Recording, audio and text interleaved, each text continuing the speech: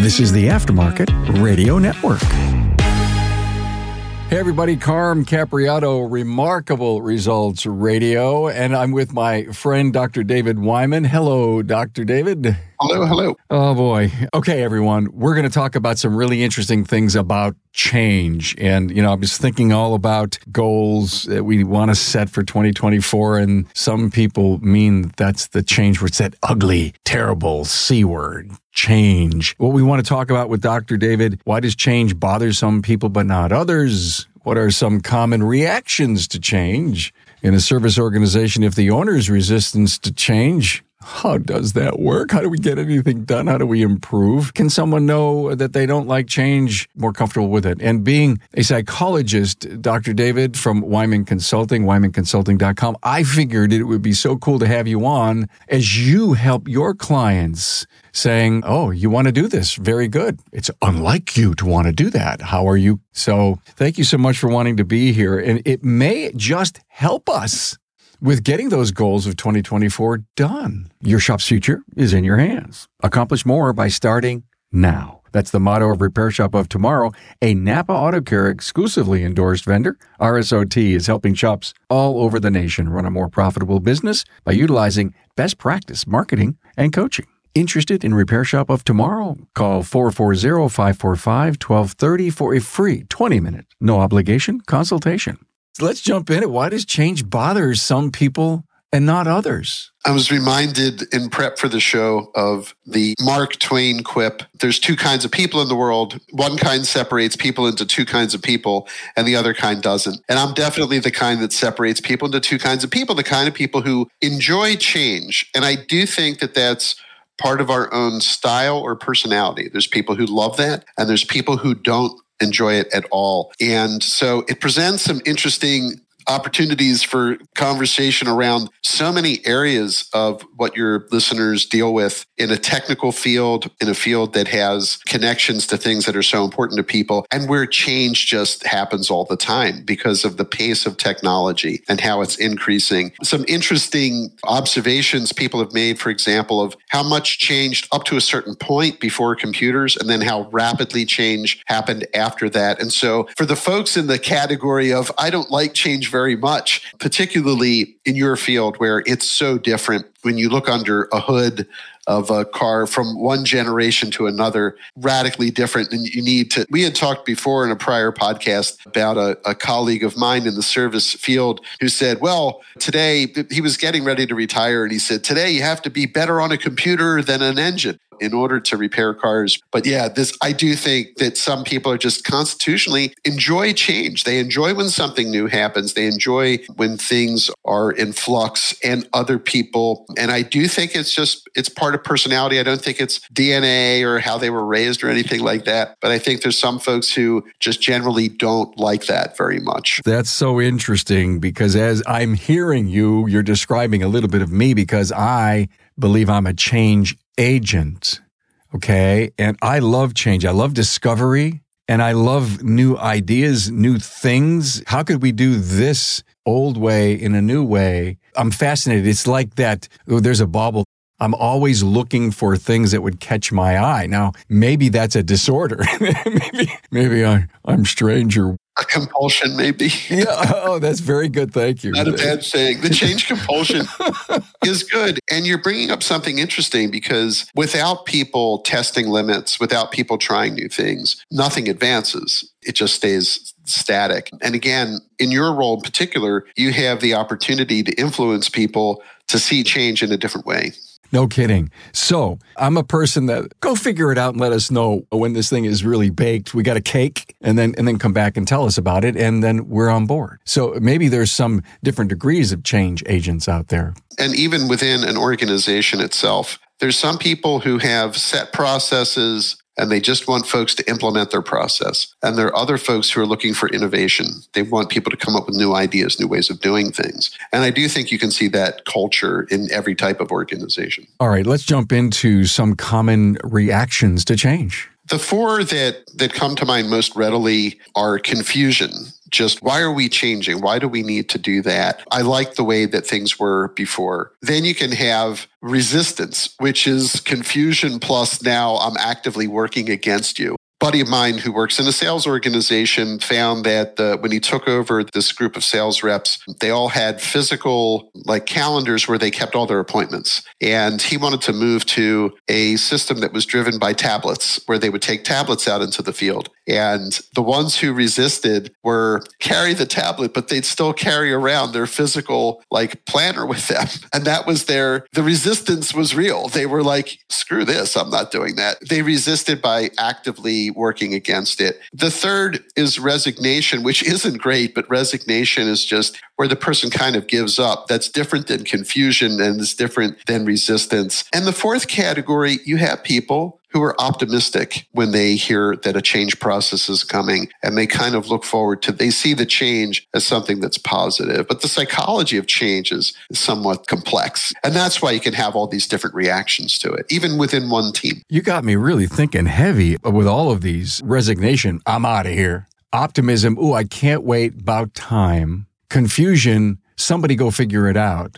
And then resistance is, listen, this is working perfectly. Why do we have to improve? A new piece of software comes out, 2.9, and we have to adapt to it. Every 2.8 was perfect. I can almost see that we live in this world of constant change with the tools that we use. All of our software, oh, the screen looks different now. Oh my God, what am I going to do? With the way that emotions are contagious in an organization, folks at either end of that spectrum, the ones who are all in and the ones who will never be in, can sort of drag the folks in the middle in either direction, because there's people who could go either way who are in the middle. And so if you have hardcore, I'm not doing it, they're going to pull a few people in their direction, just the same way that people who are super optimistic about it can pull folks that direction also. So that reminds me that the leader of the organization needs to be the prime change agent somehow. And if they're a visionary, they kind of are, because they do see that there's a future that we have to adapt to and change to. You take that person who's on the negative side of change, the role. What's my role? Do I have to sit down and listen to them and let them talk themselves into going back to the middle? It depends on how disruptive that person is being. It's super interesting, but there was the youngest professor in the Harvard Business School, John Kotter, and he had studied why change processes fail in organizations. And then he proposed this stepwise process to solving that. I think there were 8 steps, but he basically made his name in the business world by coming up with this system to implement a change. And he wrote about it in a book called Leading Change. But number 1 was establishing a sense of urgency. Number 2 in the steps, I think there were 8 again, was create a guiding coalition. In other words, you want people down through the organization all participating in working like an action team on the change process. And you do, to some extent, to address your point, you want to invite the critics to say what they feel could go wrong, because you want to get that information out. You want to get that data out. But you don't want them to do that in a way that actually destroys the organization or stops the process. So getting them involved early matters. And when I've recommended to organizations that they establish what Kotter talked about, like what's the urgency here? Why are we doing it? What's the reason for it? And then we get to the guiding coalition part to make sure that we ask for volunteers to participate, because you don't want to just handpick people who are going to help with the change process. And if a critic says, oh, I want to be on the team helping with the change, we show that we can handle that as a leader by including them and listening and addressing the things that they mention that are negative. If they're just there to torpedo this, then you have to make a different decision, unfortunately, about whether or not that's really the right person for your team. So, and we've talked before in prior podcasts about sort of the makeup of a team and how do we make sure that we have the right folks on board. Sometimes a change process can be diagnostic if you find that somebody's actively working against you, because that might come out in other ways and in other places too. All over our website, remarkableresults.biz, is a search button, a search bar. Type in Dr. David, type in David, type in Wyman, and listen to all of Dr. David's shows. We've always had so much fun. Thank you for your support in coming on. Now, back to change, David. People tend to project their worst fears. Oh, my God. this is going to happen. Right. I've never been in a doctor's office where they said, oh, I'm going to look at the results of your EKG. I'll be back in 10 minutes, where I didn't think that this was going to be horrible, like that I was going to be immediately taken into surgery for something. By the way, that never happened. And a wiser person than I once told me, most of the things that we fear the most don't happen. But when we start to tense up, we start to get overstressed, we start to think about what we're afraid of, we kind of get this little tunnel vision going on, and it can be difficult to break out of that. I imagine that some of that, Carm, and you would relate to this as well, is just self-protective. Like if we prepare for the worst, then when the news comes back that's not as bad, then we're okay with that in a way. But I do feel like you're right. Like we project into a void what our worst fears are. I don't know why we do that. And everyone I was raised that way. I mean, people were constantly worried about what the worst thing that could happen was, but that puts you on a kind of alert. The stats just don't support. That person that I mentioned, who was a mentor of mine, said most of the things we fear the most don't happen, but we have a hard time remembering that we're in that mode that you described. It's Carm here, talking to you about what the Napa Auto Care Center program can do for your business. You probably already know the Napa brand is the most recognized and trusted name in the automotive aftermarket industry. In fact, studies show that nearly 95% of consumers recognize Napa and associate it with quality parts, service, and technical expertise. So why not complete a Pro Image upgrade and take advantage of that? Pro Image is a co-branding program for the exterior and interior of your shop. On the outside, it includes the Napa colors and distinctive Napa signage. While the public may know you as a reliable, locally owned business, a Pro Image upgrade helps set your shop apart from the competition even further. It's also a visual signal to customers and potential customers that you and Napa are partners. Most importantly, Pro Image really works. This co-branding opportunity has helped Napa Auto Care Centers across the country increase their car counts and sales. In fact, those that have completed a Pro Image project enjoy an average 23% sales increase during the first year. Pro Image upgrades are also available for the interior of your shop. A Pro Image interior upgrade transforms your customer waiting area from merely utilitarian to warm and welcoming. The goal is to maintain your shop's independent identity while enhancing the customer's experience. You can get a free look at what a Pro Image exterior or interior upgrade could look like by visiting the Napa Auto Care members site and clicking on the Pro Image link under the Napa Pro Image tab. Or contact your local Napa Auto Parts store. Your servicing Napa store can tell you more about Pro Image, plus the hundreds of other reasons to become part of the Napa Auto Care family, the largest network of independent automotive repair shops in the country. Thanks for bringing up this whole healthcare thing. Always draw parallels to it. I was on a call just yesterday. We're recording this in the early part of January, which I think is so critical to get change discussed. And 59 years old, and says I haven't been to the doctor in 7 years. I am not a medical doctor. I am not. But I looked at that person and I said, I think by then I was going yearly. So I don't know what the number is, if there's a number, if there's a start, if there's an end beginning. But I know in this gap of change or this fear thing, Dr. David, when I go for the blood work and I go in there on my annual, I'm driving into the doctor's office saying, God, I hope I've done good. Exactly. And so there's that gap of unknown and you're waiting for that. And if not, what happens next? And it not only happens, I think, in your own personal well-being, and it goes back to, we all know the severity of heart disease. It's serious, but it doesn't make many do anything about it. And this mindset that you're talking about is key. I do think there's, in thinking about optimists versus pessimists, I think that's sort of an interesting overlay to change, because I think optimists feel like them doing something, any situation, would potentially make the situation better. And so going for a physical exam gives us the opportunity to get that data and then do something about it. There is a very interesting interview. I just saw a brief clip of it, where Warren Buffett asks a group of people, if I told you that you were going, I don't want to misphrase or mischaracterize what he said, but my recollection of what he said is, if you could only have one car for the rest of your life, how would you take care of that car? And he said, well, that's kind of like your body. You only get this one car to drive around in. It's your body. So how would you take care of that? And to your point, there was a study, people who believed that stress would cause physical illness, those people got sick to a much greater degree than people who didn't believe that.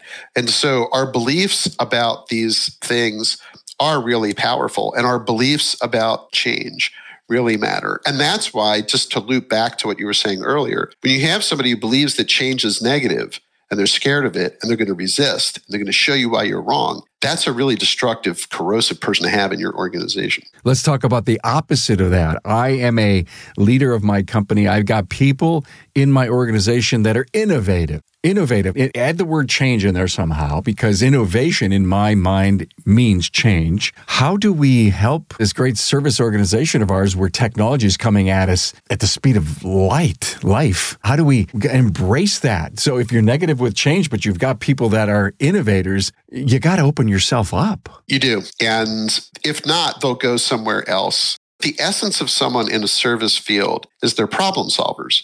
Right? But there's the textbook way of solving the problem. And then there's the non-textbook way. That's where the innovation comes in. A long time ago, you and I talked about a Jeep that I was having issues with because when the air conditioning was on, the inside floor was getting flooded. And the wonderful mechanic who took it out for a test drive said, "Can I change something on it?" And I said, "Sure." And he said, "There's a little pipe that is supposed to send water out the front of the Jeep." This was a Jeep Wrangler from the late 90s. He said, "Does this only happen on the highway?" And I said, "Yes." He said, "What I think is happening is the wind is blowing that condensed water back up into the cabin or onto the floor. I might just turn it so that it's not facing front anymore." So that's innovation.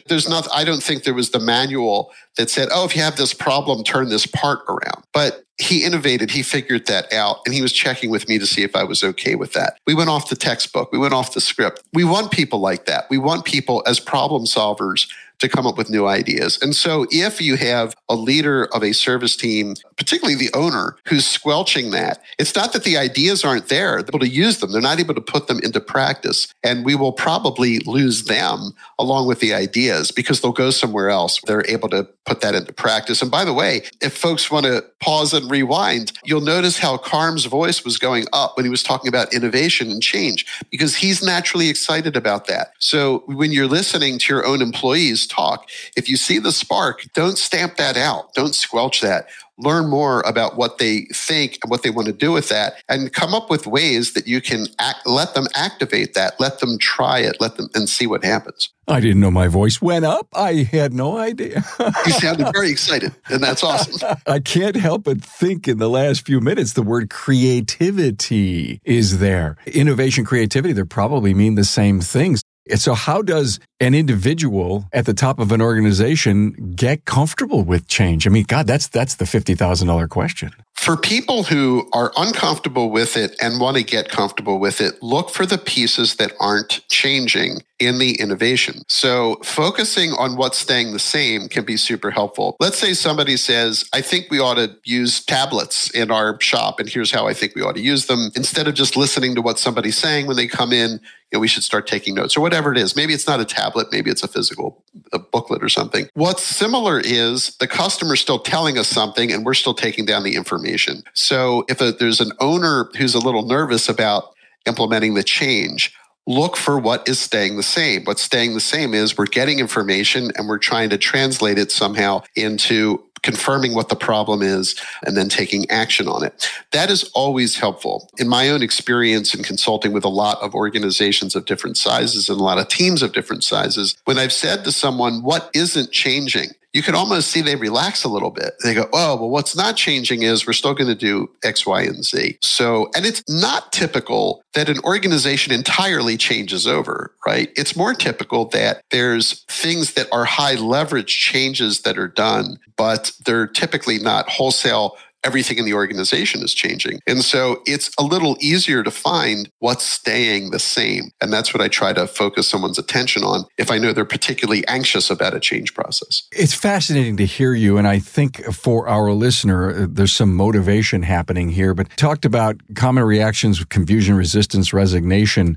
I'd love you to go a little deeper into those. Like, for example, confusion. How am I going to fix that? What Kotter felt, John Kotter, who I mentioned earlier, was that confusion was the result of us not communicating enough about the change to people. So his solution to confusion is you want to communicate much more than you as the owner think you have to get the message across to people. Confusion is a lack of data, right? It's they don't know why we're doing this and when did you make this decision and why didn't you tell me before and why am I the last person to know? So it's better to error towards over communicating than under communicating, and that helps resolve the confusion. You keep people in the loop. And that's where the Guiding Coalition, having a sort of a team of folks helping with the change process, you encourage each of them to talk with everyone else about what's changing who's not on that change team, because that keeps people in the loop. I wrote down, as you were saying, why, who, what,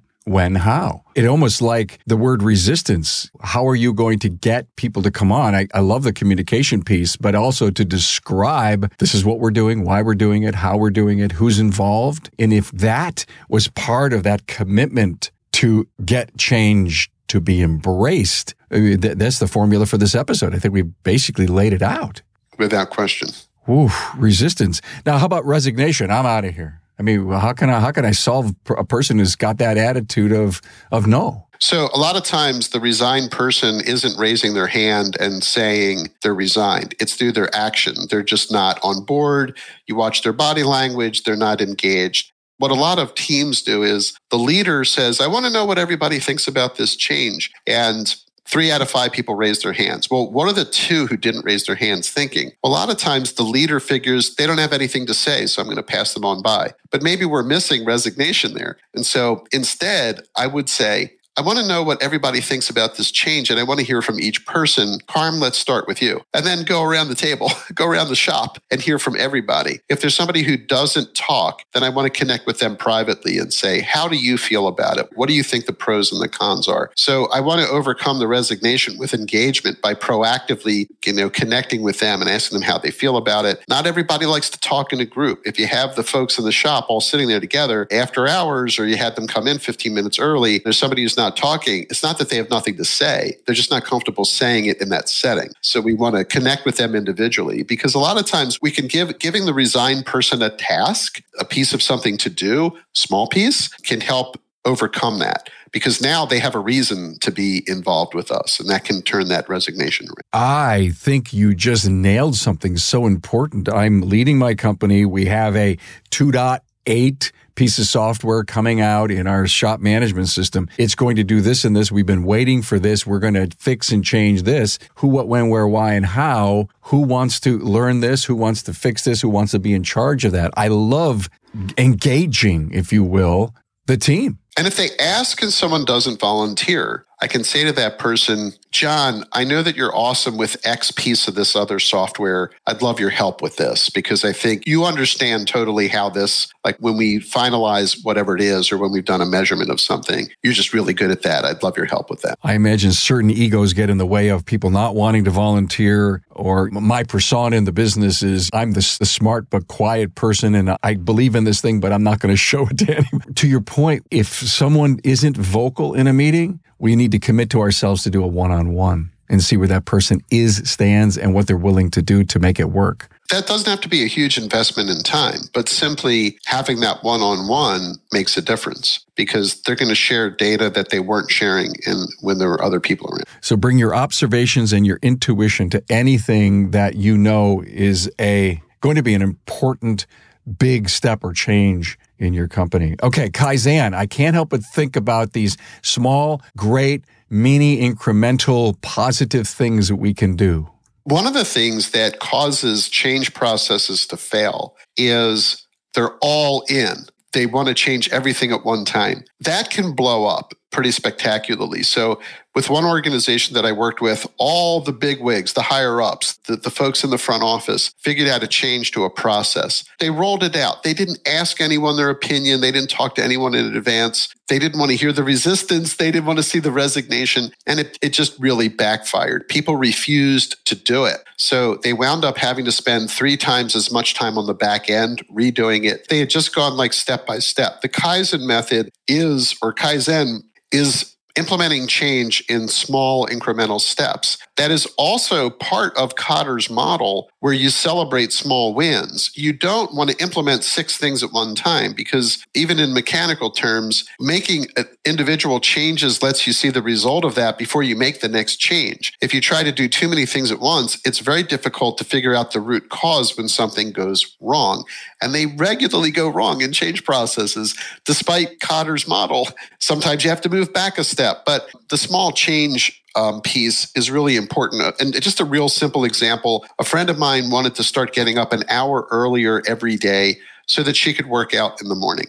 And that was her. It wasn't a New Year's resolution, by the way. You mentioned that we're in the beginning of January. It was just a change that she thought would be helpful. So she told me she set her alarm for an hour earlier right away. And she said it was just super hard to get up. Like sometimes I keep hitting the snooze button on my phone or alarm clock. And she wound up not getting up an hour earlier. So in thinking about Kaizen, I suggested that she get up, set the alarm 5 minutes earlier, and try that for a few days. Once she got comfortable with it, set it for 5 minutes more earlier. So now she's at 10 minutes. And by making these incremental changes, which are almost unnoticeable, she was able to get to waking up an hour earlier. And it seemed easy because of these incremental changes. And there is something in psychology called the just noticeable difference. And it tends to be, it's the degree to which something has to change for you to notice that it changed. For example, if you were listening to the stereo in your car and we turn the volume up a little bit, you might not notice it right away.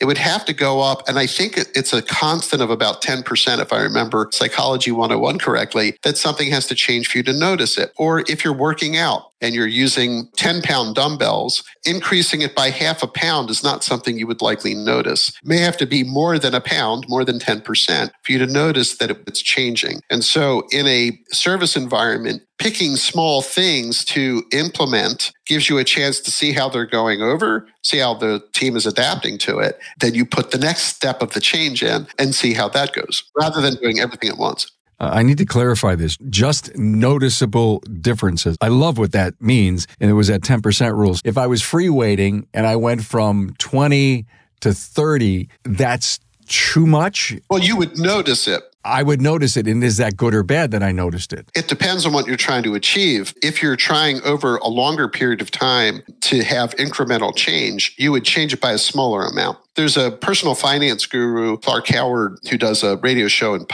but he did this with running. So he just started running a little bit more every day. He was ultimately trying to achieve, at least this is the way that he explained it. It's not that you wouldn't increase by more than 10%. It's that over a long period of time, if you wanted to gradually change and build up, that's how you would do it. The companies that listen to my show that we influence in the industry are listening to this, and you know that this is going to be a big year for you. Maybe you're going to buy a place, maybe you're going to remodel, maybe you're going to buy some new equipment, maybe you're going to expand and add a technician. All of these things that are going to happen to you, you need to start thinking, how are you going to make it all work? You can physically do this thing, but then you've got to bring the people along with you. And I think this is a great episode to listen to, be it if you're a pro change, you're a change agent, or you're deathly against it. Your company will never grow, blossom, survive if you're not inside of, I hate to use the word change again, forward progress, maybe, develop momentum. This is really important too, what you're saying, because the customer doesn't want to get freaked out when they come in and everything has changed. So for the customer piece of it also, it's easy to explain to them, if we started doing something, we're going to send them email alerts or email follow-up after we check their car, or a text message, and they're not used to that. What's the same is, hey, it's the same mechanic that you've worked with, Bill, you've worked with many times before. We've just implemented one thing where now we send a text message when your car is ready, or now we send a text message that includes what we diagnosed, or whatever it is. We have to be aware of how the customer's going to see it too. And when we have customers that are bought in, what did they buy into? They bought into our values. They bought into our mission. They bought into our purpose, how we treat them. And so that's unlikely to radically change. But if we're implementing something that affects the customer too, then being aware of that and the potential impact on them and reminding them of what's staying the same. That's why I said, hey, Bill's still servicing your car. We're just using this method to stay in touch with customers along the way of the service process. That's something that would be easy to implement. I loved this. Thank you. I think it's a perfect time of the year to discuss change. I got to tell you, I learned a bunch of things, and I'm sure our listener did too. Dr. David Wyman, Wyman Consulting, psychologist at wymanconsulting.com. If you learned something and you feel that, ooh, Dr. David got to you, go do something with it. Thanks, Dr. Dave. Thank you for having me, Carm. Thanks for being on board to listen and learn from the premier automotive aftermarket podcast. Until next time.